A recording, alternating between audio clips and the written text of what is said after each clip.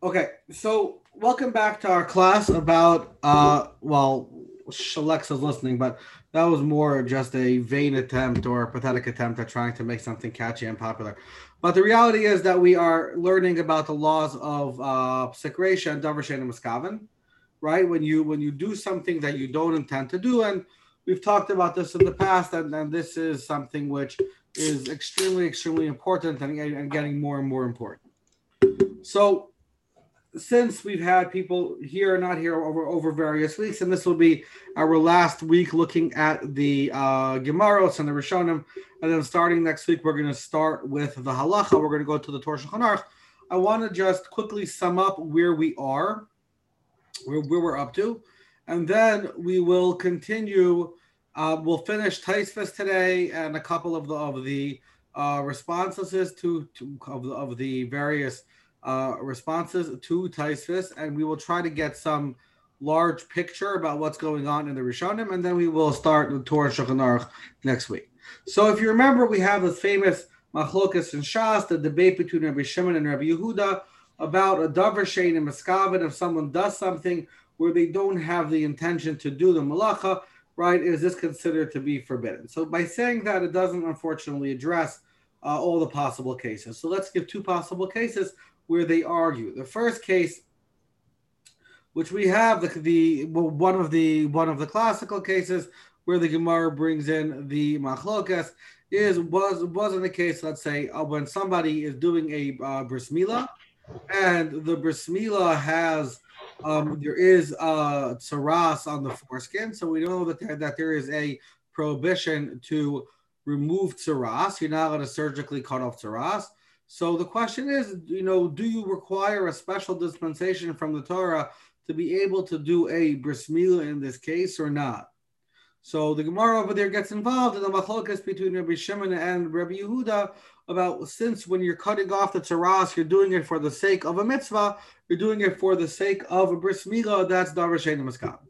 So the Gemara over there gets involved in questions of psik reisha. Another case where the Gemara talks about davar shein miskaven is the case by shatnez, by klayim. So the case was that you used to have people who used to sell various garments from place to place, and they would wear the garments to transport them from place to place. And some of the garments made of wool, some of the garments were made of linen. And sometimes they would be covering the woolen garment with the linen garment. And this is actually a halacha that people don't necessarily even know today. That if, let's say, you have a linen shirt and you have a wool jacket, right? People have linen shirts all the time. People have a wool jacket. There are some opinions, and this is what it sounds like from the Gemara, that this could be a problem of shatnez, even though they're not woven together, since you can't take off one without the other. So wool pants and a wool shirt, wool pants, I'm sorry, and a linen shirt would not necessarily be a problem, but a linen shirt and a wool jacket, or a linen shirt and woolen tzitzis could be a problem. So the Gemara over there says that mochrim kedarkom, they're allowed to sell it as usual, because according to Rabbi Shimon, when they wear this clothing, they're not wearing it to kind of wear the clothing, but they're wearing it to transfer it from place to place. Therefore, it's considered to be a davar she'enai miskaven. So davar she'enai miskaven, according to Rabbi Shimon, is pater. According to Rabbi Yehuda, is chayav. We talked last time about what are some possible explanations about what they're arguing about. So we bought from the Pnei Yehoshua that it may have to do with Meleches Machshavas, with these laws by Shabbos, that the work that you do has to be deliberate, Machshavas, it has to be done for the purpose of the Mikdash. We asked a bunch of questions on that Pnei Yehoshua that that we know that Rabbi Yehuda and Rabbi Shimon disagree, as we mentioned in many other places in Shas, not just with regards to the laws of Shabbos. And the issues of Melechas Machshavas only apply to Shabbos. They don't apply anywhere else. In addition, even in the cases where there is a dispensation for Melechas Machshavas, we always, without exception, have a rabbinical prohibition. Even if it's permissible biblically, we have a rabbinical prohibition, while davar she'enai miskaven is completely permissible, even rabbinically. So therefore, it makes it hard to understand how the Pnei Yehoshua could have understood that it's talking about Melechas Machshavas. So we explain And we're going to bring further support to this today. That it's possible that the core machlokas between Rabbi Yehuda and Rabbi Shimon has to do with the following thing. That according to Rabbi Shimon, we say that intention, when you have one action that can be done for that kind of can fit in these circumstances under two separate misos, under two separate kind of halachic actions, right? So, an example, right? A person has their daughter who's graduating from college, right? And he gives her a ring, right? And he puts it on her finger. That's not a Maisa Kiddushin, right? Even if he says Harei Amikudash Asli, even if he says the words, he's a pervert, but that's not a Maisa Kiddushin because she's not somebody with whom he can do Kiddushin, right? It's not valid. Nothing happened, right? But if someone goes to a unmarried woman and everything is valid over there and they put the ring on, it's called a Maisa Kiddushin. So putting a ring on the finger under certain circumstances is a Maisa Kiddushin. Under other circumstances is not a Maisa Kiddushin, right? So in a case where you have an action and the action, depending on the circumstances, could be halachically significant or not, in the case where there are two potential misos from one action, your intention allows you to decide which one you're doing. So to make this example the principle a little bit clearer, I'll introduce an example a little bit early that we mentioned in the past. And this has to do with the case we saw in Zvachim, where Shmuel says that you are allowed to you're supposed to pour the wine that you bring with the sacrifice, you're supposed to pour it on top of the flames. So the Gemara asks over there, you're extinguishing the flames, it's a problem of Mechaba. The Gemara goes, back and forth, and the Gemara ends up saying that Shmuel follows the opinion of Rabbi Shimon, that since you're pouring the wine on the flames not to extinguish the flames, but to fulfill the mitzvah of kiboy, to fulfill the mitzvah of ziluf, the mitzvah of nisach hayayin, and you're not intending to extinguish the flames, it's fine. So we're going to see that Tosfos uses this as one of its supports to the principle of psik reisha de lo nichalei, but Rashi over there does not. Rashi over there explains it in a very different way. That's very illuminating. So if you scroll down to the very bottom of the sheet, the last source on our sheet, there's Rashi. Let me just share the screen. So I have the right one. Okay. So Rashi over here, you see Rashi over here in Zvachim. Rashi says, let's make this full screen. Okay. Rashi says, Ha Rabbi Shimon, Shmuel ka Rabbi Shimon. Shmuel follows the view of Rabbi Shimon. The kivon de eina miskaven lechabay, since he does not intend to extinguish, ein le sichba. Raya lav la'aser lemeikar mashmusa de isha mishum kusha do sichba. So he says because the person is not intending to, therefore we have a valid derivation of the Torah that you're supposed to pour the wine on the fire. Now Rashi asks the $1 million question. Vim tomar psik reisha v'lo yamasu. Very nice. You're not intending to put out the flames. It is a psik reisha. Right? Rashi says a fascinating thing. The efshar zalafle betipin dakas ma'id. Since you can pour the wine with really tiny droplets in which nothing gets put out, hilkach inami mechabim betipis gasais. Even if you put it out using large drops, meaning you are extinguishing, davar sheni miskavadu. This is called the davar sheni miskav.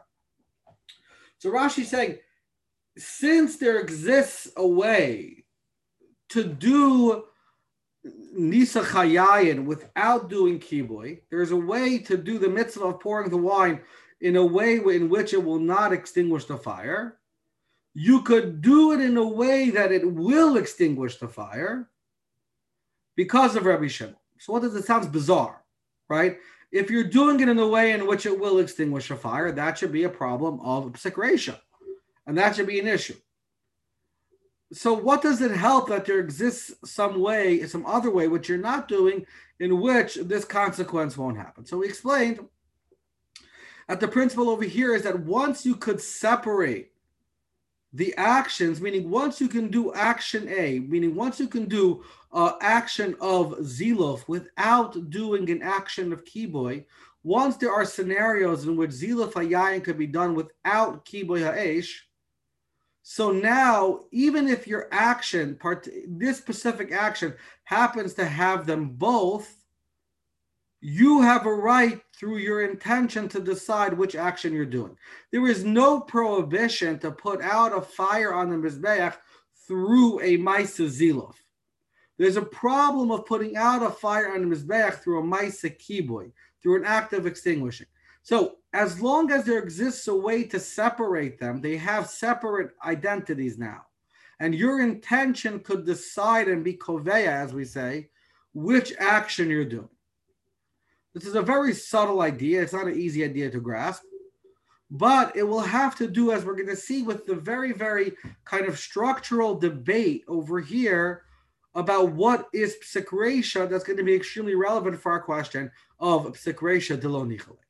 By the way, Rabbi, is this related to, we had discussed this before about with, Shabbos Goy, like there was this case where there was a restaurant and they used the elevator, but they could have used the stairs.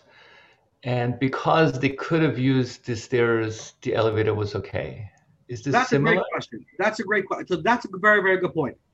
It is related, yeah. That it is related, yeah. So what Helmut's referring to is that there was a scenario that we talked about a while ago, and we're talking about the laws of Amir La'akum, where there was a Pesach hotel or whatever it was, where the kitchen was in the basement and the dining room was on the first floor, and they had stairs to bring up trays, but they also had an elevator. And the discussion was, could you order from the non-Jewish waiters? This way, they're going to be using the elevators to bring up the food. Is this considered asking them to do work on Shabbos? And we said over there that since there's a way for them to do it in a permissible way, if they then choose to do it in a forbidden way, then that's their choice. So that's, yes, you're right. That is very much related. This is just taking it a little bit further, right? And over here, we're saying that, your intention, over there, we're saying that two different methods for them to do, but yes, it's a very similar idea. Okay. So let's go to Taisvis now. Taisvis is going to be a little bit dense. We're not going to be able to focus on every single line, but at least we'll get the general drift. And the Gemaras that Taisvis is going to be talking about are going to be the Gemaras that we've seen already. So the Gemara, I want to just give a little background before we start Taisvis, what Taisvis is talking about. The case in the Gemara over there, the Gemara is asking if, let's say, somebody has a barrel of wine. And the barrel of wine, so right in their days, you could open a barrel from the top, or you could there was like a way to open a barrel from the side.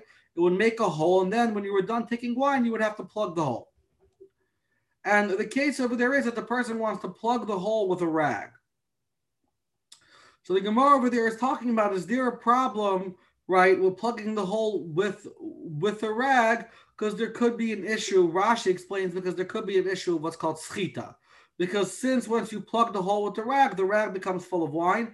And when you squeeze it in there, it squeezes out wine.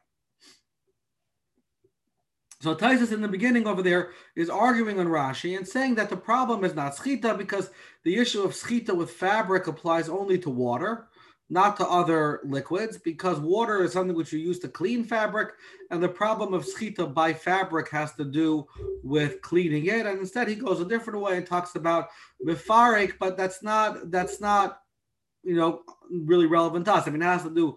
You need to know this if you're going to be learning the whole Tosfos, but I want to focus on specifically the Aruch.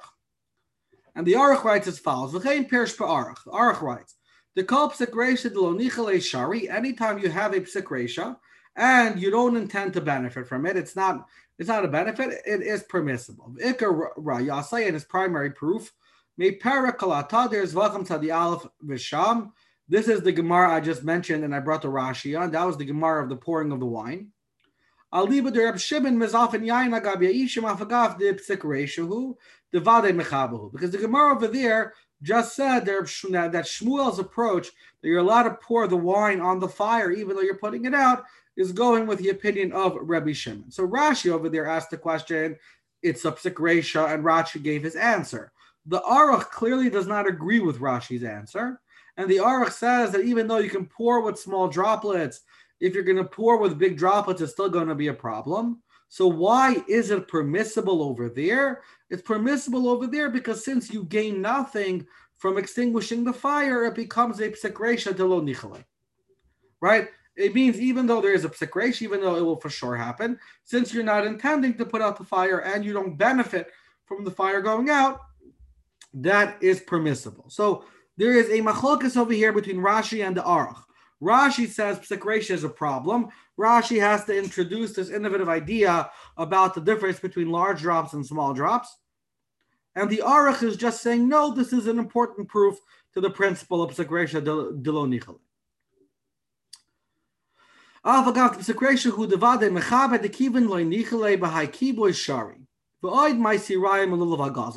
he's going to bring another proof from the other Gemara we saw, which was the Gemara about the Hadas, the myrtle branch.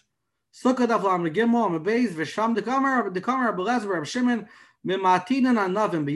allowed to clip off the berries off the myrtle branch, off the Hadas b'yamtiv. Perish.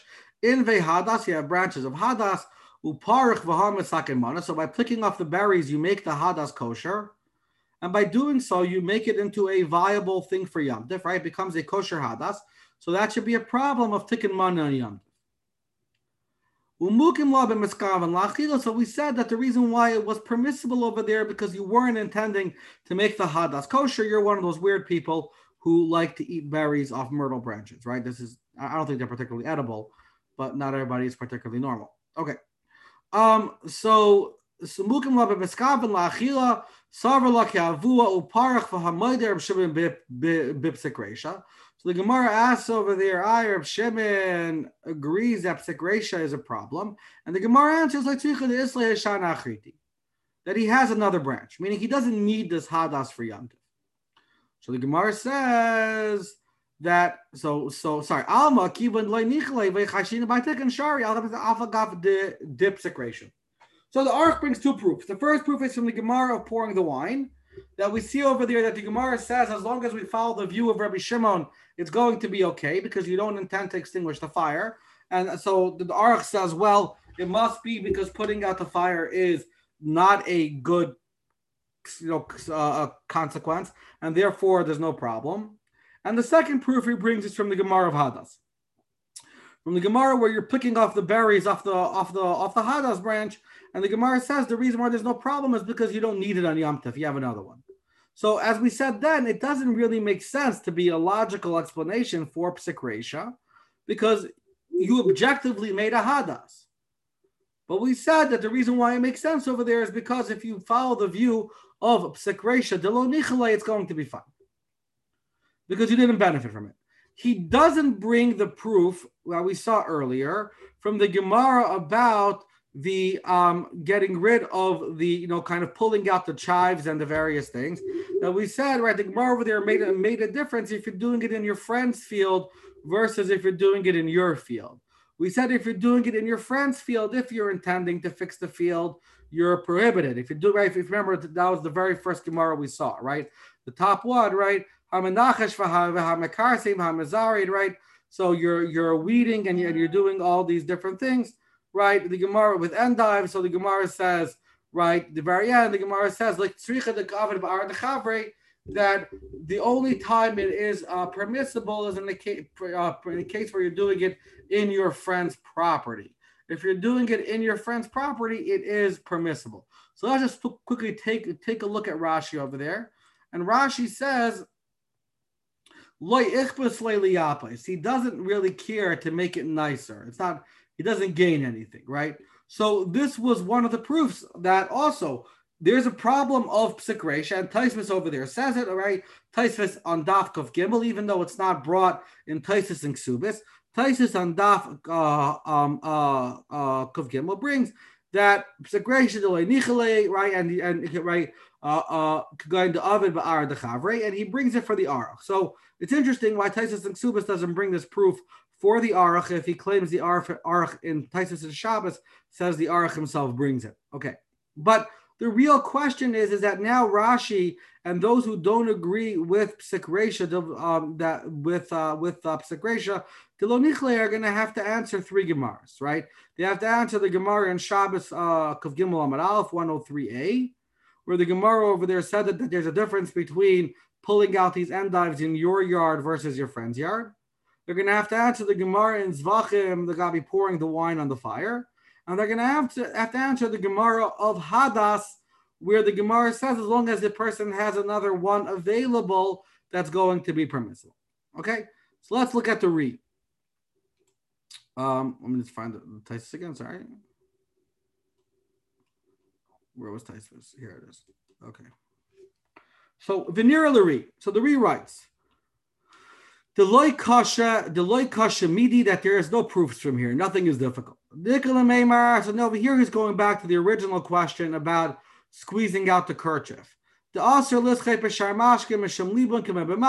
so he's addressing first the first question that, and I don't want to I'm going to skip this part, but he's trying to explain that there is a prohibition of schita, of squeezing out liquid from a garment, even if it's not water.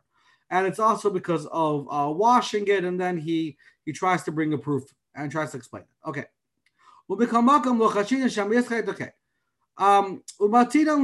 Sorry, here. So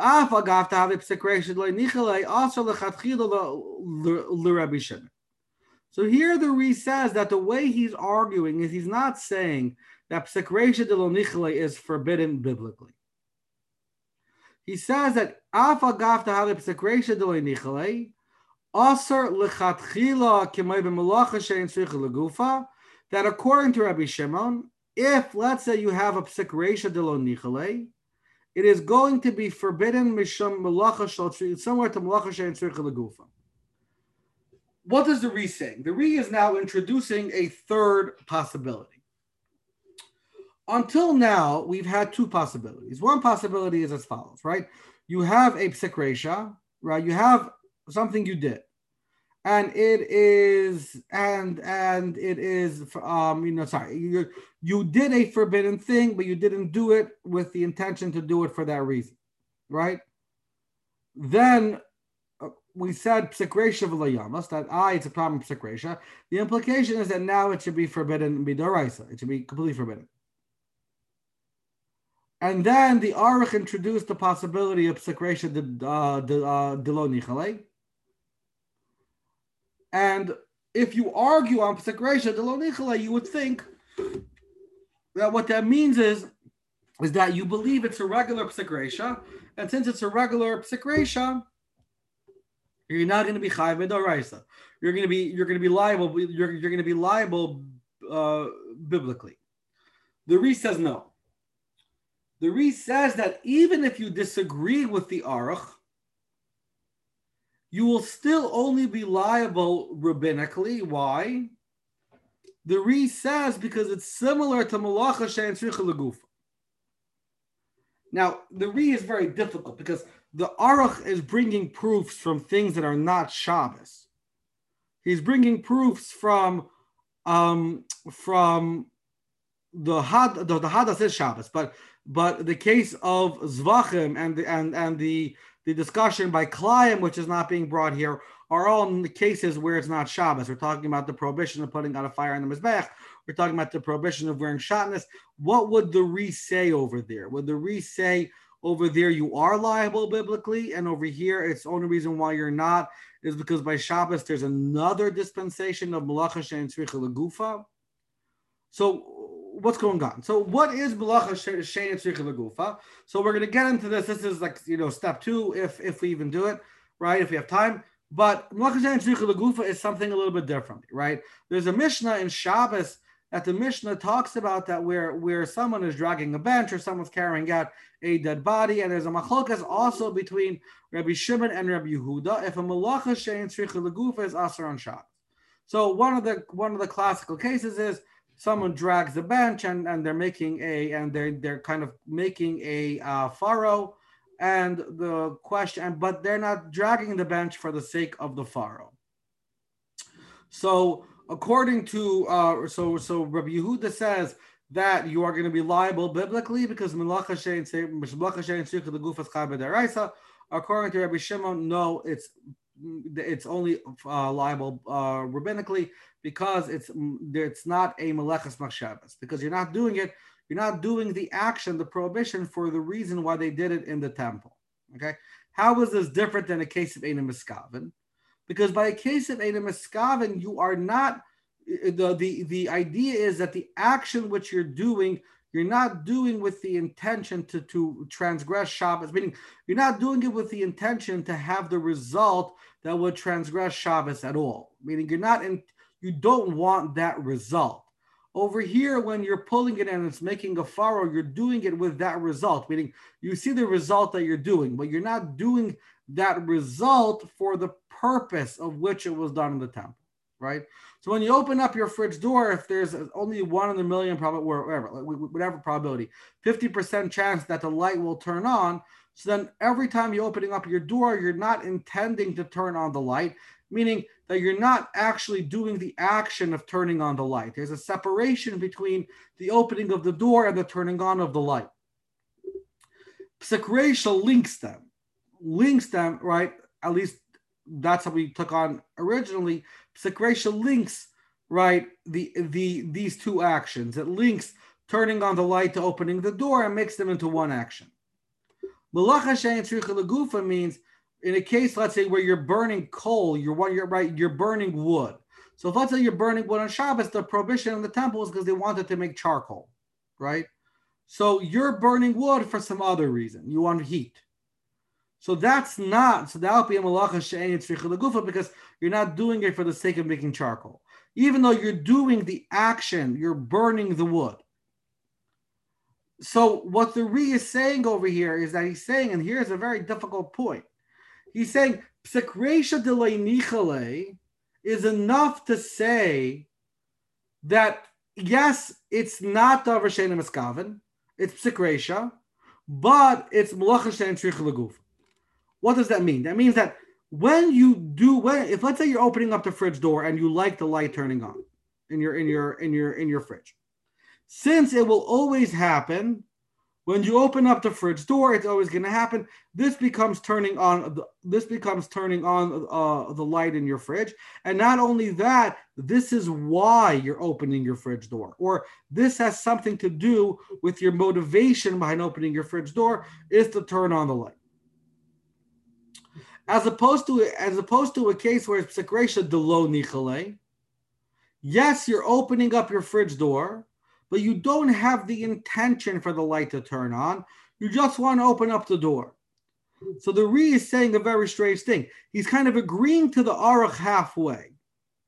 He's saying there is a difference between Psek Reisha delay nichale and the Psek Reisha de nichale, right? Psek Reisha where you gain something and when you or where you don't gain. There is a difference. When you gain something, that becomes part of your intention. And when you don't gain something, it's not part of your intention, but it doesn't make a difference. Because you still did the action and you had the intention for the action, right? So there's a subtlety here. For the Aruch, okay, intention is everything. The whole issue of Psek Reisha for the Aruch is all about intention. Yes, when you Davar she'eina miskaven says as long as there are two potential actions over here, you have a right to decide which one you're doing. I don't care if they happen to overlap 100% of the time in this circumstance. But if it's a Psek Reisha where you gain, then you're lying if you tell us you don't have the intention. You have the intention, and therefore it's not Eina miskaven. It's not Eina miskaven. It's not Eina miskaven because you have the intention to do it. That's what the Aruch is saying. That yes, even if you did it, but in the case where you don't have the intention, I don't care if this will happen 100 out of 100 times. This is real Eina miskaven because you did not. This is not considered to be an intention for this particular action. And a malacha she'ein tzricha legufa is where you have positive intention for the action, but you don't care for the result. Very subtle. It's a very subtle thing. Right, and I'm using the word action in like in 4 different ways, right? There's it's like I was recently at a meeting recently, and I realized that I used the word. It was like one of those kind of helping Jewish kids on campus meetings where everyone says a lot of fluffy words, and I realized that I used the word space in a different way, like 8 times. Provide a space, giving a the last bit. When I was a kid, I'm not going to say the song because Igor also probably unfortunately knows this, but there's an old Russian song where there's a certain Russian swear word that you're able to use in different conjugations, just that word, and create an entire sentence out of it. Like I forget, like a conductor could chop wood for a train. I don't know. Basically, it's just the same swear word conjugated in different ways, and you can just use that, I think, like 10 times or 14 times. I have to ask the person who I got it from. I'm not going to say who it is because he listens to this class on Anchor. This older relative of mine who one time explained this to me. But so over here also, I'm using the word action in a very similar way. That action is not, I'm using it the same word to mean different things, right? Because I'm using action to mean the Hebrew word maisa, and action to mean the Hebrew word asiya. And they're really not the same thing. I just have a limited English vocabulary, and I'm not really good at figuring out a good English word to separate them. But the action of, my wife is making fun of me. Okay. The action of maisa, right? The action of maisa, as we talked about, is the halachic significance of the action, right? So it's the maisa kiddushin versus the maisa of putting, a ring on the person's daughter's finger, right? So one's halachically significant, one's not, right? So pouring wine on a fire can have the halachic significance of being an act of nisa chayayin and an act of kiboy, right? Those are two different halachic wrappers for the action which you're doing, right? And then there is the asiya. The asiya is the pouring of the wine, right? So a davar she'eino miskaven is when you have two possible wrappers for the same physical action. And according to Rabbi Shimon, your intention allows you to decide which one you're doing, right? Method overloading, right? So you get to, based on the parameters, which is your intention, you can, even though the method looks the same, has the same name, right? But it has a different significance. Malacha she'ein tzricha legufa is where, no, your intent, when you're dragging the bench on the ground and you're plowing with it, There is no two separate things. You're literally plowing with it over there, and your intention is to drag it through the soft earth to get it somewhere, but you just don't really care for the furrow. So over there, some people want to say that would be malacha she'ein tzricha legufa, right? And that Rabbi Shimon says is a problem. Is a rabbinical problem. So the Ri over here is saying something very subtle. He's saying, I will agree with the Aruch that there is a difference between psekresha de nichale and psekresha de nichale, only as if so far to say that, what did I have intention for this action or not? Meaning for the secondary wrapper, not for the wrapper I've chosen, right? If I'm nichale, I have intention for both. And therefore, it becomes dragging the bench without caring about the result. Sorry, then it becomes a full-on biblical prohibition. But if I am not benefiting from it, so I don't have the intention, but according to the Ri, your intention doesn't let you choose a wrapper if these are always kind of going to happen at the same time, meaning if there's no way to split them. So then it's considered, right, it blives mischav, it's considered the action. But since you don't have the intention, it becomes a malacha she'ein tzricha legufa. Okay? I know this is a little bit confusing. I'm sorry if it's confusing. And when you learn the sugya, hopefully you will have a better and hopefully deeper understanding of it. Okay? But for what we're concerned, the Ri is saying a new thing that even according to him, who argues on the Aruch, he's not going all the way to say that a psekresha de nichale is biblically prohibited. It will only be rabbinically prohibited. Okay, this will make a very, very big difference for us. Okay, so just to wrap up over here, so our Ri-Asser, so he says now he wants to kind of knock away his other proofs, and he wants to say that let's go over here. So he says, where are we? The Ri.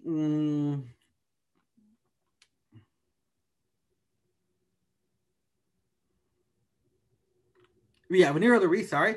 So the Re says, um, Virayos ha'aruch enum rayos. The proofs of the aruch are not proofs. Why? That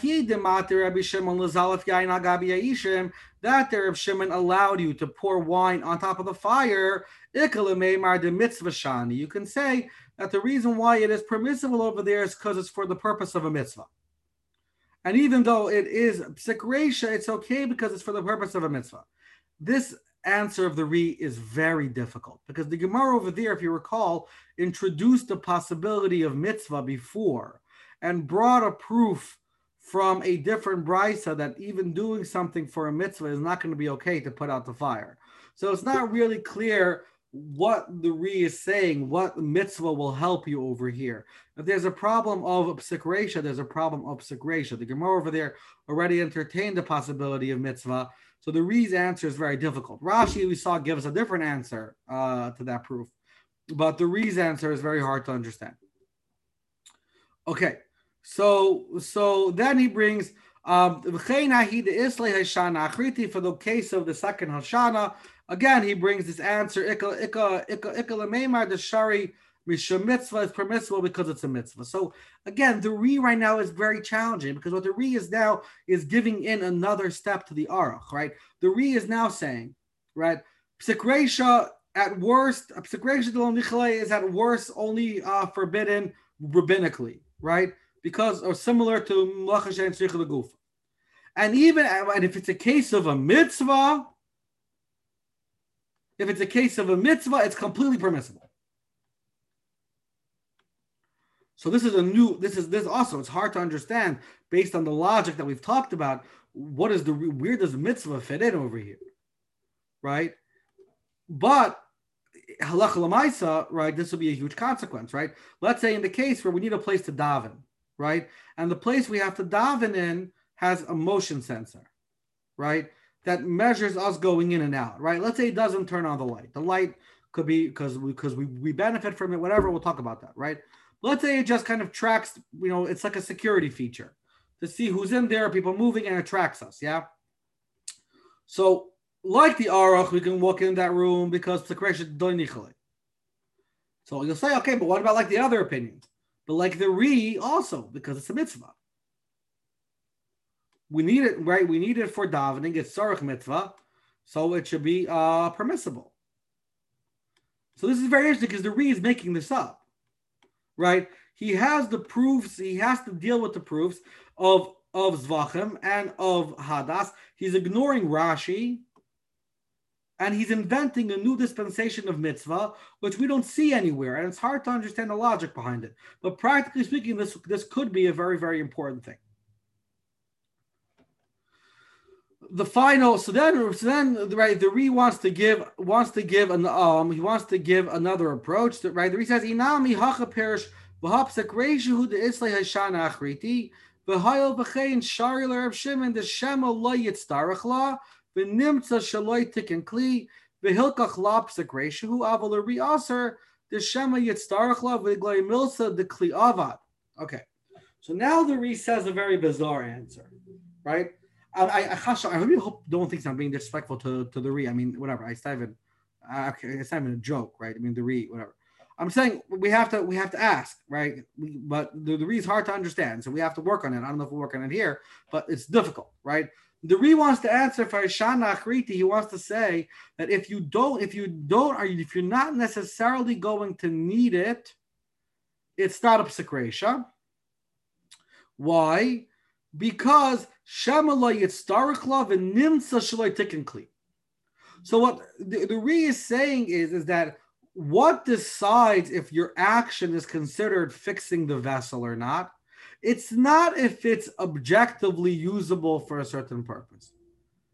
It is only considered to be fixing if you're going to use it for that purpose, right? Which is very strange. We never see that by tikkun mana, right? It's a very hard thing to understand. Why is that true? Okay, but let's say that's true for now, right? Let's say the Re is saying a classical halacha in tikkun mana, let's say, right? So the Re is now saying, why is it permissible? It's permissible because at this point in time, you don't know if you're going to use it. So right now, it's not a psik reisha. So later, when you do end up using it, it's fine. Why does Rabbi Yehuda argue? Rabbi Yehuda argues because he says maybe you're going to need it, and it will turn out Iglai Milsa, the Kli Avad, it will turn out retroactively that you made a vessel. So again, the re over here is very difficult because is he making up a new debate now between Rabbi Shimon and Rabbi Yehuda about how do you deal with the case of Safek? Right? The case is you have your hadas. You don't know if you're going to end up using your hadas. Yeah. So according to Reb Shimon, since there's a possibility you won't use it, it's fine. It's not tikkun mana. Tikkun mana is only so both Rabbi Yehuda and Rabbi Shimon agree that tikkun mana is only if you actually use the vessel. But according to Rabbi Yehuda, the fact that since there's a possibility you may use it, and by using it, it will turn out that retroactively you made it, so it's prohibited to do. And according to Rabbi Shimon, since there's a possibility you won't use it, right? So therefore, therefore, there's no problem. Okay, this sounds like a fascinating theoretical argument, right? About a case where you have uncertainty if something will happen. How do do you have to, what does this have to do with their argument about Eina Maskam? This is unrelated. This seems to be a new machlokas and tikkun mana. Like, A, we're making up how tikkun mana works, which is not the basic way you understand it. That it all depends about whether or not it turned out to be usable, right? A very kind of homocentric, right, way of thinking about it, right? That all that matters is our action and not the thing itself, yeah? Right? That it's not fixing the thing that matters, it's are we going to use it? Okay, fine. Let's say we kind of give in on that.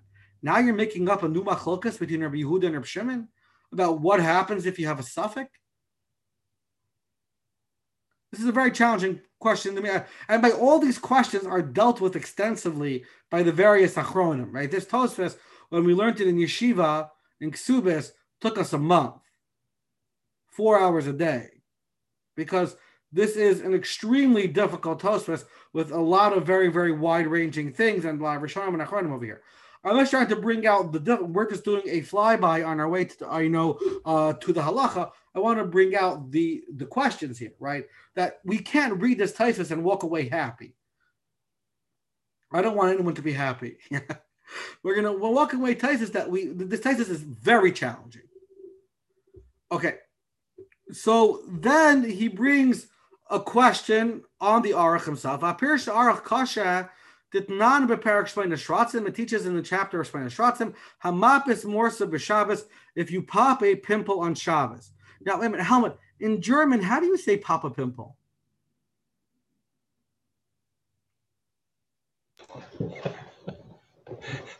I have not heard that word. What's a pimple? Well, what's a pimple in German? Pop a pimple. And because I remember my Rebbe used a very strange Yiddish word. So I'm just curious if it's what? Say it. No, I can't remember. It's like an Ungarinkel.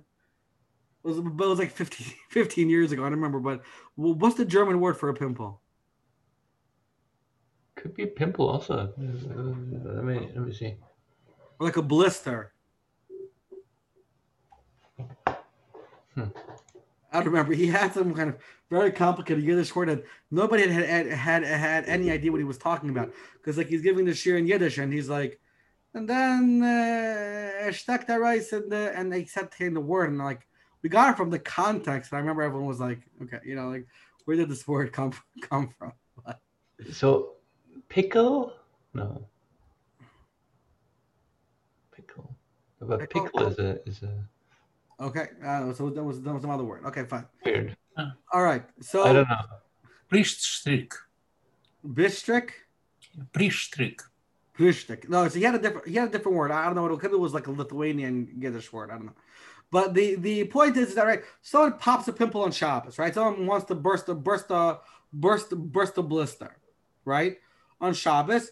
If he wants to make a mouth for it, meaning he wants to kind of make a hole in the blister to allow airflow in, right? To kind of allow the skin to heal and allow inflow. It's a problem of bone of building. because you're making an entranceway to allow things to go in and out. So it's a peh lahachnasu lahotzi, and it's forbidden because of binyan. Vim lahotzi mendulechem, if you're just trying to drain the blister, potter, it is permissible. And the Gemara over there says it's completely permissible. And the Gemara says, why? The dafka mishum tzaira potter. It's permissible because this blister is causing you pain, and you're allowed to, under circumstances of pain, certain rabbinical prohibitions are permissible. So therefore, you are allowed to pop it, even though you are sorry. So therefore, it is permissible. Avol ilav mishum tzaira, but if not for pain, have aser afal gaflo nichale bepeklal. So the Ri is asking that, right? The Gemara says, why is it permissible to lance this blister in order to get out the pus, the liquid? So you'll see the Gemara says because since you are in pain, right? Therefore, it's permissible. So factory, why should I need pain? It's a psikresha de lo nichale. When you pop the pimple, right, and you're letting out the liquid, it's a psikresha de lo nichale, and therefore it should be permitted. So what's difficult over there is that the Ri is again making an assumption that having a peh, lancing it just to get out the pus is a psikresha de lo nichale. Could be that it's objectively beneficial to have airflow in. So it could be nichale. We don't know it's not. The Ri is making an assumption. So that's very challenging. Okay, so we're running out of time. I want to just sum up. Right now, we have what seems to be a three-way machlokus over here. We'll have to see next week if everybody agrees that there are three opinions. Sekresha de lo nichale. Aruch allows it completely. Rashi and possibly others forbid it completely. The Ri says it's only forbidden rabbinically because of a mitzvah of it's similar to a mitzvah a malacha she'en tzricha legufa, and it's mutter b'makom mitzvah. Okay, those are three approaches. Next week, Mir Shem, we'll continue with the Shulchan Aruch and the poskim, and we'll start getting into the practical halachos.